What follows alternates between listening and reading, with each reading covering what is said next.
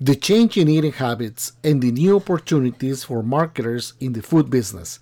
This is the topic of our show today. This is Brand Igniter, helping brand leaders achieve exceptional business results. Here is your host, Peter Rodriguez. I am Peter Rodriguez, a charter marketer and CMO of Brand Igniter Inc. I welcome you to our podcast. I thank you for listening, and I hope you find value in our content. Brand Tips brings knowledge and advice for brand management based on the real-life marketing and business experience that marketers and business leaders find valuable. Today, Mike Farrell and I are talking about marketing in a time of increasing food choices. Mike is one of North America's true thought leaders on contemporary trends and value studies, and an award-winning researcher, strategist, and an original founder of the visionary Youth Insight Shop Youthography. Mike is the president of Farrell Insight. So let's get started. What are the trends that are affecting our eating habits today? I was just reading the news this week about the results on Beyond Meat. I don't know if it was big news because the decline was massive. And you would say, well, when in a time when people want to eat better, when they're making better choices, when there is this explosion of alternatives that are so well created in order to provide those options to eat better and feel better and be healthier, do you see results like that? And I thought that we as marketers, that is a puzzling situation because and the latest news is that they now have Kim Kardashian, I think, on board in order to be their chef or their for Beyond Meat. And so I don't know and I think it is based around taste, so convincing people that this tastes good. So I wonder if the whole North Star has disappeared on Beyond Meat. So the results went. It's not that surprising, I think. The interest went whoop because it was the first one to market, and people tried it, etc. I think things are settling down now, and I know you have some ideas on the branding of that, but something I'm jamming on this was the buzz on the actual product was, it sort of tastes like meat, but really, when you get down to healthfulness, it's not that healthy, right? High caloric value. It's sort of it's been sort of super processed, right? And so, I don't know. I don't know how healthy it was and ends up being. So I think right there, so the brand benefit was really like what you called it, like it's an attribute, right? It's not meat, and then everything else is like. And so you can cook it like meat, great. So burgers might do well or whatever, but I think they missed something there in terms of like how it's going to, like they're just going for a heart thing. It's a larger cause. So why are you not eating meat? Oh, because of deforestation, climate change, all these things. But that's a lot to ask for from a small cake. And, it speaks to the future, but is that a really exciting future? I think as people start eating it, et cetera, they're trying it and it's in a lot of stores. Fast food franchises will be interesting to see. Are they the next ones that are going to run? Because Beyond Meat had all these leverage across a number of different fast food or fast service or quick service or family friendly, whatever chains, and like KFC and A&W are just a couple examples. And so we'll have to see where that goes. But I think they're missing something there, and they probably didn't plan. And really, I think as a culture, we're omnivorous, really, and it's great to be vegan and great to be that. But there's benefits all over those, right? Well, this is like super processed. And I don't know if we really want to be super processed these days. I think we want to get actually back to super natural, really, which means like maybe grow your own damn food, and make your own portobello mushrooms or something, and that could be your piece. I would also add that these are tenuous times, very hard times right now for the past number of years. Like we're in 1938 for forever, it feels like. And so what we need to do is we want touchstones that we can count on, things that are real, things that are simple. And really, at the end of the day, I don't know, a box and something that doesn't really have anything other than, like, look at the brand. It's just an attribute. So we can talk about it from a brand perspective, but that's my cultural perspective. Tell me what you think about in terms of the brand perspective. Well, I think you hit the nail in the head, Mike, because it's a cultural thing. People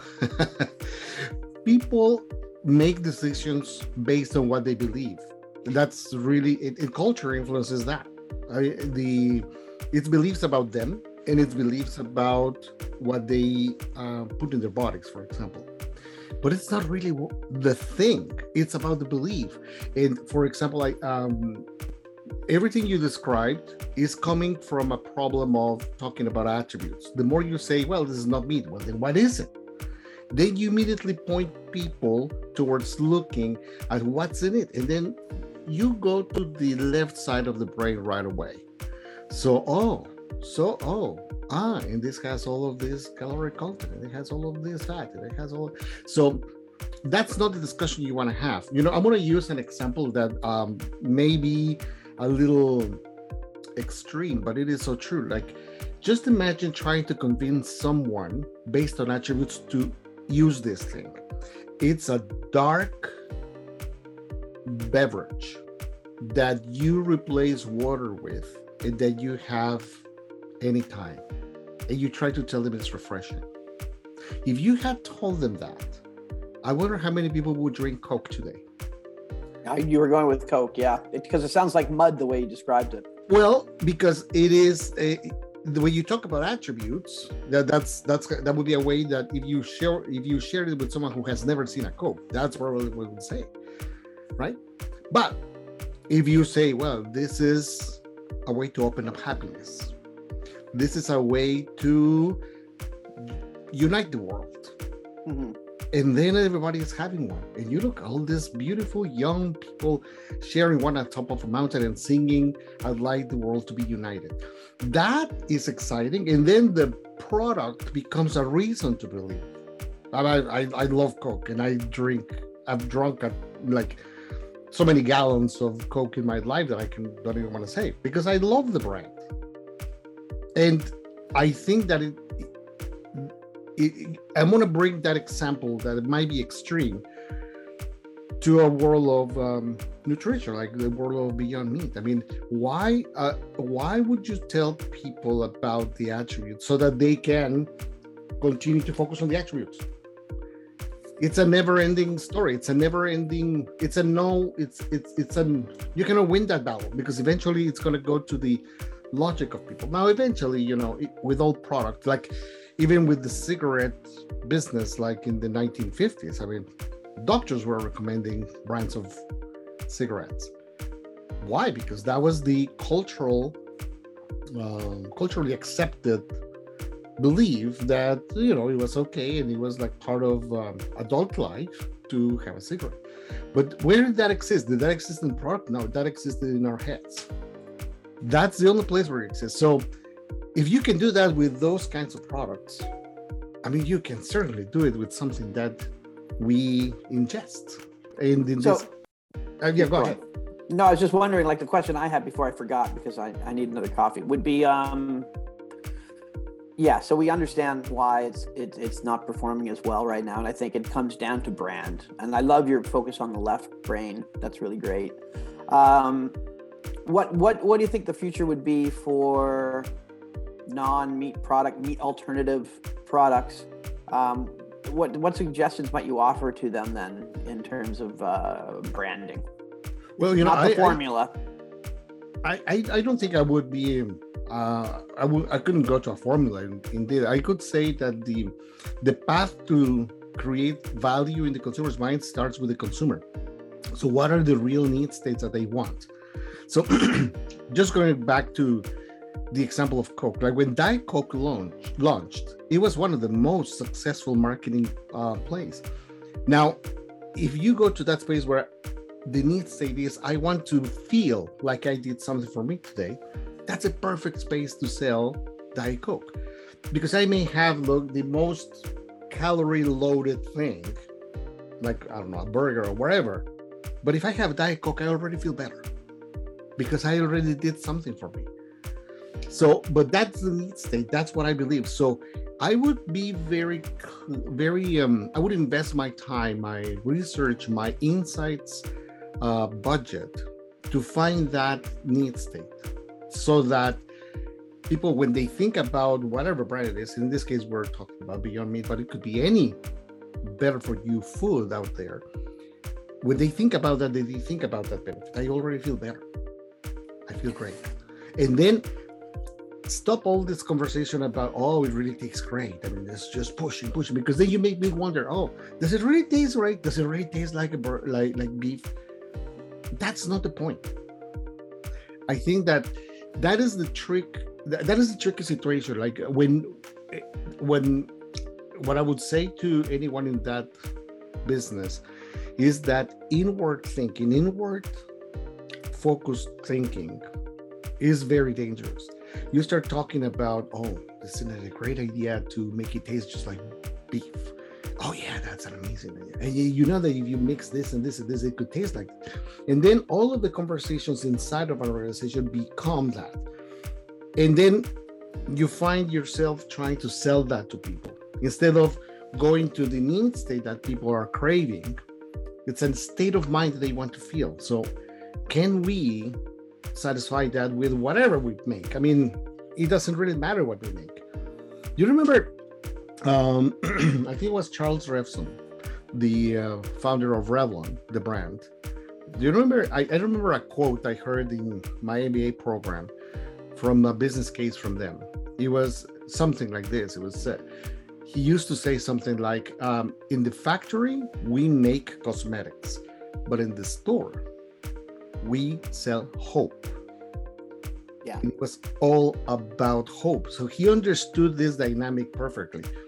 It could be lipsticks or it could be whatever. I don't know. I don't know the range of products, but the value that they were building in the consumer's mind is getting to that satisfaction of hope of whatever people wanted to feel. That is the key. So how do you bring that to the world of healthier food? Well, like you said, it's a need state. Yeah, I think you're right, and it needs to be something that's different than just I want to be healthy, because everyone wants that. So, yeah, it's tricky. It's a hard thing. And one comment I'll make here too is, as you were talking, I was thinking, going back to just healthy food, and it's funny that it felt like, yeah, you heard more with Beyond Meat about you saw the lab. You know, you saw the petri dish, you saw, and then you saw, and then you thought of a factory. All those things made people want to try it anyway, because they invested tons in PR, tons, and great partnerships. But I don't know. I think that's and it ends up being what they've done. They've made that rookie health food mistake.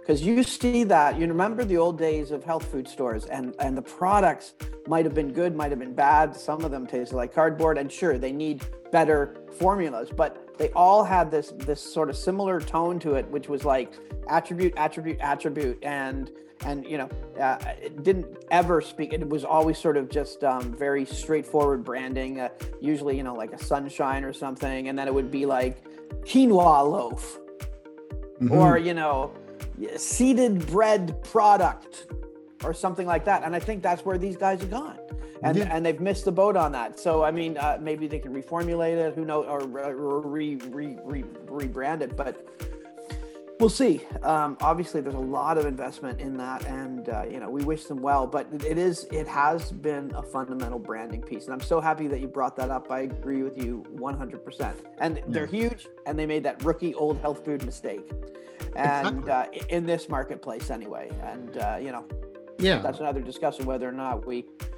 need that. But really what's happening right now is, I think, everything you said. I'd love to continue like on the cultural side, which is the big fuel for this. Like, what would you, as an expert in the cultural dynamics that make people buy, what do you think would be an angle to explore? Well, I'll maybe get to that really quickly, but let's see. But I mean, this, the major generation that this would be focused on, or the major generation that's driving change is Gen Z and millennial culture. Both of them are very tied to things that are real. Why? Because a lot of them are, in exploding urban metropolises. We talked about this before, living in small areas, and they want to get out and experience things that are real. And Beyond Meat's not real, right? So I don't think that trend is going away.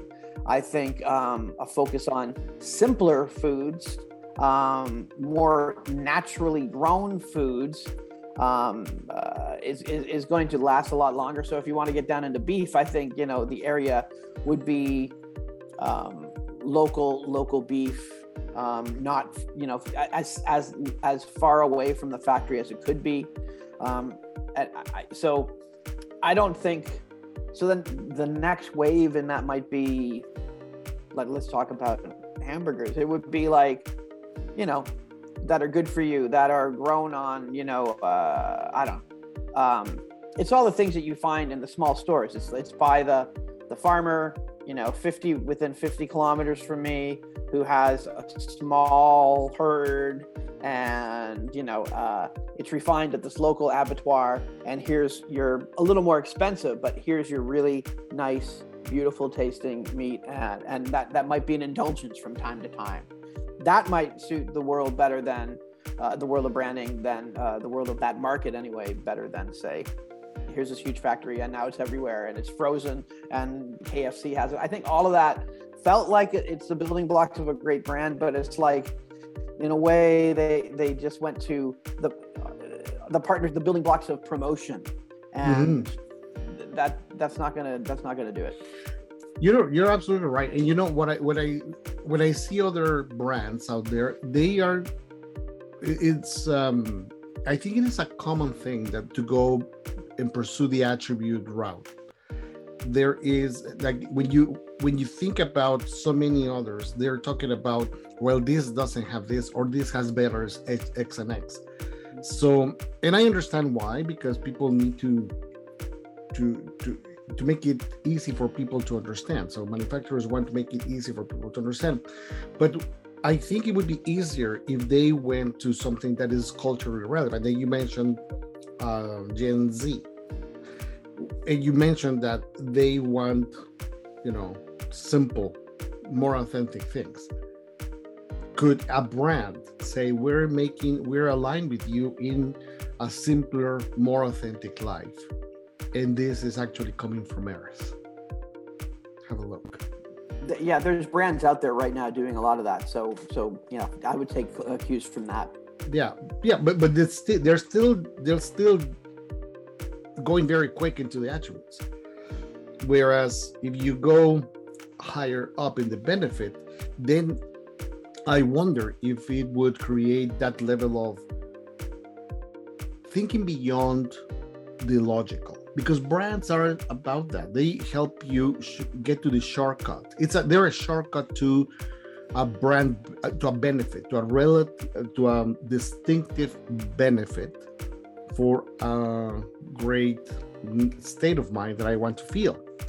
That is they bypass all of that. So I think you pointed out really well. I mean, there are some brands whose promise is, yes, you're going back to nature, but immediately they go back and say, well, we are made with lentils and beans, and we have better fats coming from whatever. And then obviously you're calling the left side of the brain right away. I think that the actual benefit should be much more about that Gen Z aspirational way of life. I want to feel this way, and my eating enables me to do that. So if I want to be as authentic as I can today, I'm going to start with what I put in my body, and this is going to be blah blah blah. You're right. Like, for instance, sorry, go on. No. I'm wondering. Maybe I'm just over explaining to myself what I'm thinking. But I believe that from a marketing perspective, from a brand creation perspective, that's a huge opportunity because the market is there. People have money to spend more on more premium priced products, on more premium priced brands. And there is really nothing that is beyond just the attributes. Anyway. No, that's good. And I was thinking the two directions you could go with this would be either like Beyond Meat would be, and I'll sort of finish with this, would be you can either go, I'm doing my part, right? Because, to be part of a solution, and there's that, doing your part. But then, or I'm doing this for me. And ideally, a brand will hit both of those, especially in this health food market, especially with the problem they're trying to solve, which was like deforestation, climate change, etc. So, that didn't come through really. And if they did, I think they shied away from it. They focused much more on formula, and I don't think that's where to go. So, for all you out there doing health food products and thinking of doing that, listen to Peter's idea. You got to think about the need state first, the consumer need state, how you're delivering on that, and it's a soulful thing. It's not like a product benefit. That's just a value proposition, and you don't really talk about that much, as Mr. Revlon said. Yeah, that's wonderful. Well, thank you, Mike. I'm looking forward to digging deeper into the cultural aspect of this as we progress in the year. So I'd love to hear your thoughts about Gen Z and all of the generational dynamics that open up so many business opportunities. And you and I are working on this, on so many brands that we can ignite. I think that is the culture is at the core of everything. Like if you understand what's the cultural, where gravity is going in the cultural space, then things become easier. I agree. We'll have to think about one thing we're going to have to talk about will be there's going to be a new functional attribute that's going to be high on the level. It's about cost. That's going to be, we're coming into inflation land, stagflation, whatever. It's all, why not? Bring it on. We need it all. Yeah. These are like the dirty 30s, but that's something for us to discuss next time. So dirty 30s. Yes. Let's get into that. Let's get into that. Well, thank you for today. Thank you, Peter. Please subscribe to the podcast. Make sure that you have a look and reach out to Mike. Mike at Mike Farrell. In Farrell Insight, and we're here. So let us know if you like our topics, if you like what you're hearing, and what other thing you would like to hear from us as we discuss marketing and branding and cultural and insights that make sense to drive business. So thank you, Mike. As always, everyone. Take care, sir. And this was our episode for today. Thanks very much for joining us. I would like to remind you to look for more information in the description of this podcast or on your screen if you're watching this episode on YouTube. This is Peter Rodriguez. I look forward to seeing you in our next episode. Thank you. This was Brand Igniter.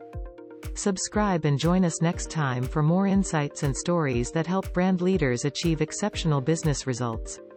A podcast from Brand Igniter Inc.